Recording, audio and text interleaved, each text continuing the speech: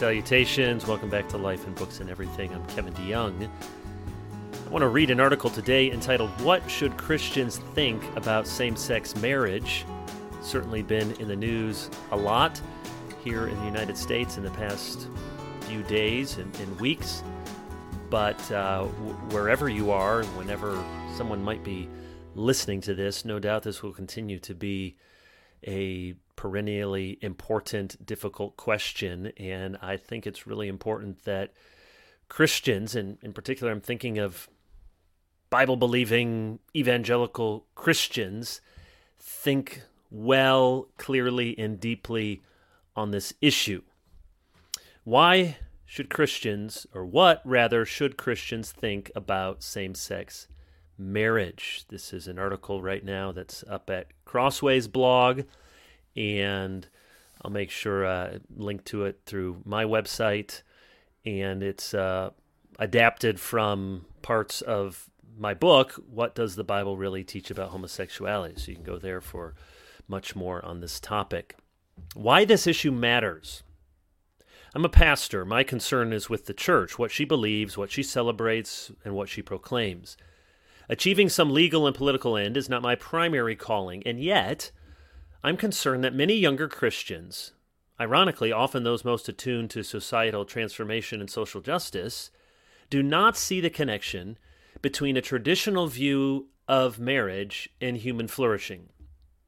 Many Christians are keen to resurrect the old pro-choice mantra touted by some Catholic politicians, personally opposed, but publicly none of my business. I want Christians to see why this issue matters and why, when same-sex marriage became the law of the land, the integrity of the family was weakened and the freedom of the church was threatened. I know this is an increasingly unpopular line of reasoning, even for those who are inclined to accept the Bible's teaching about marriage.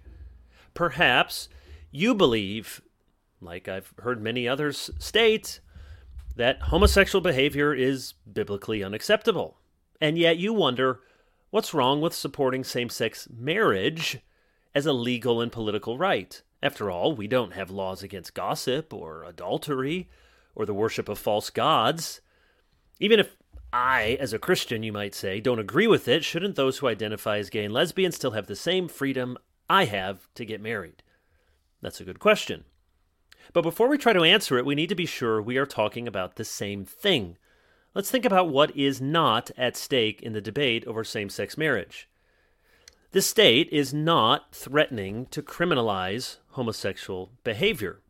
Since the Supreme Court struck down anti-sodomy laws in Lawrence v. Texas, 2003, same-sex sexual behavior has been legal in all 50 states. The state is not going to prohibit those in homosexual relationships from committing themselves to each other in public ceremonies or religious celebrations. The state is not going to legislate whether two adults can live together, profess love for one another, or express their commitment in ways that are sexually intimate. The issue is not about controlling, quote, what people can do in their bedrooms, or, quote, who they can love. The issue is about what sort of union the state will recognize as marriage.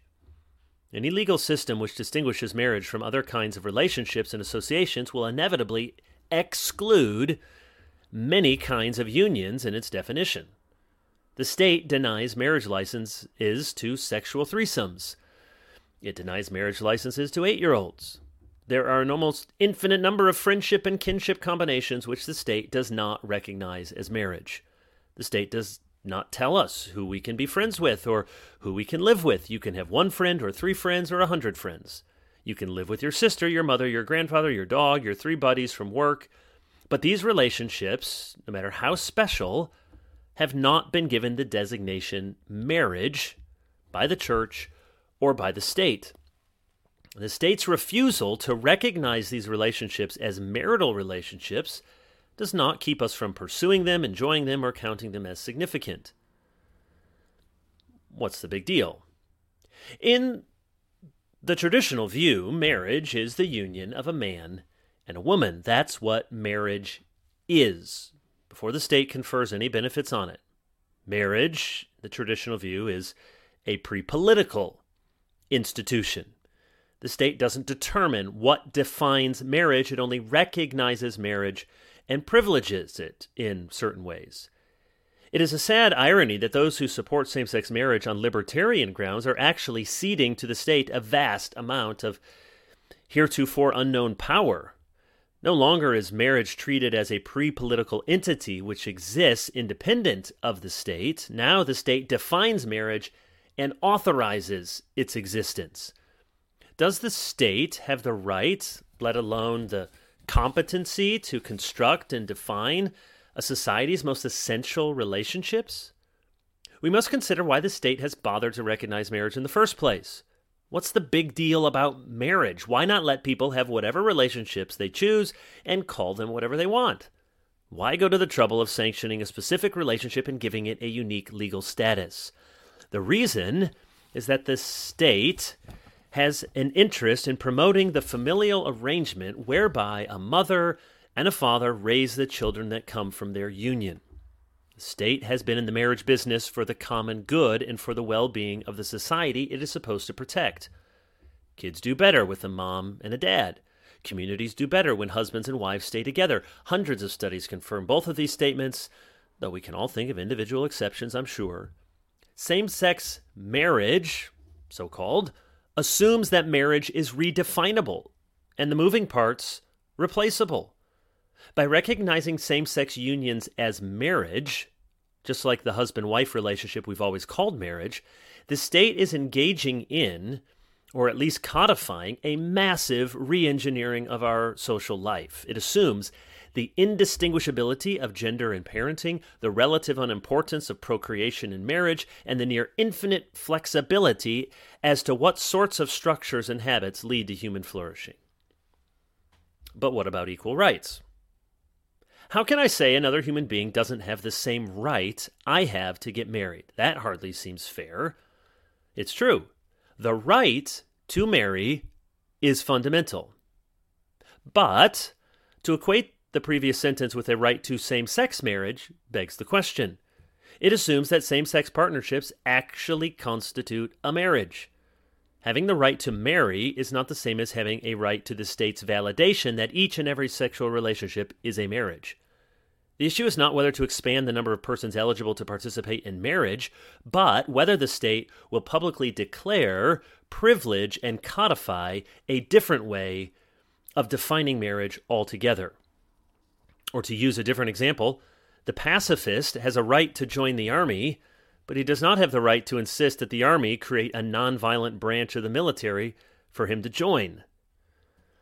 Redefining marriage to include same-sex partnerships publicly validates these relationships as bona fide marriage. That's why the state sanction is so critical to same-sex marriage proponents and so disconcerting to those with traditional views. The establishment of gay marriage, in quotes, enshrines in law a faulty view of marriage, one that says marriage is essentially a demonstration of commitment sexually expressed. In the traditional view, marriage was ordered to the well-being of the child, which is why the state had a vested interest in regulating it and in supporting it. Under the new morality, marriage is oriented to the emotional bond of the couple. The slogan may say, "Keep the government out of my bedroom," as if personal choice and privacy were the salient issues, but same-sex marriage advocates are not asking for something private.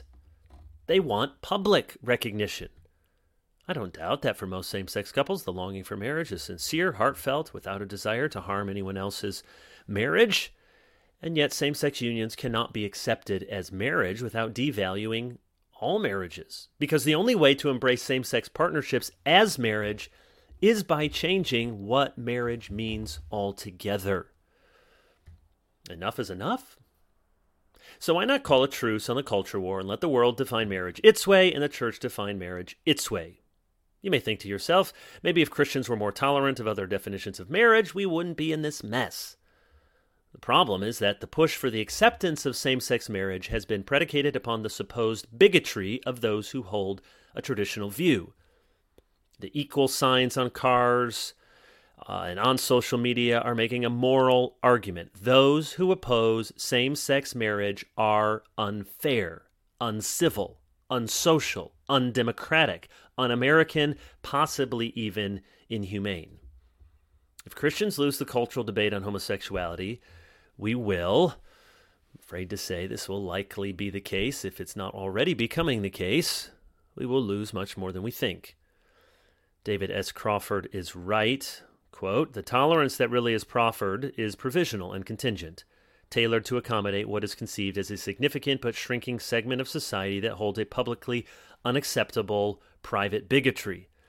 Where over time it emerges that this bigotry has not in fact disappeared, more aggressive measures will be needed, which will include explicit legal and educational components as well as simple ostracism." End quote.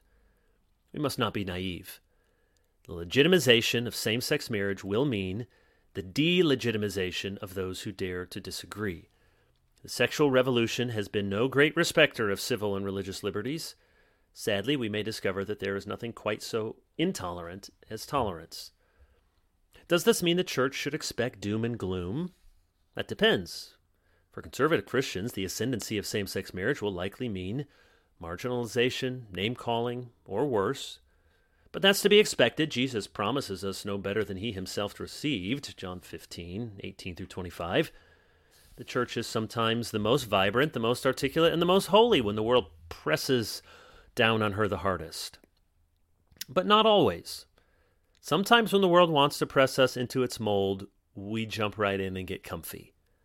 I care about the decisions of the Supreme Court and the laws our politicians put in place.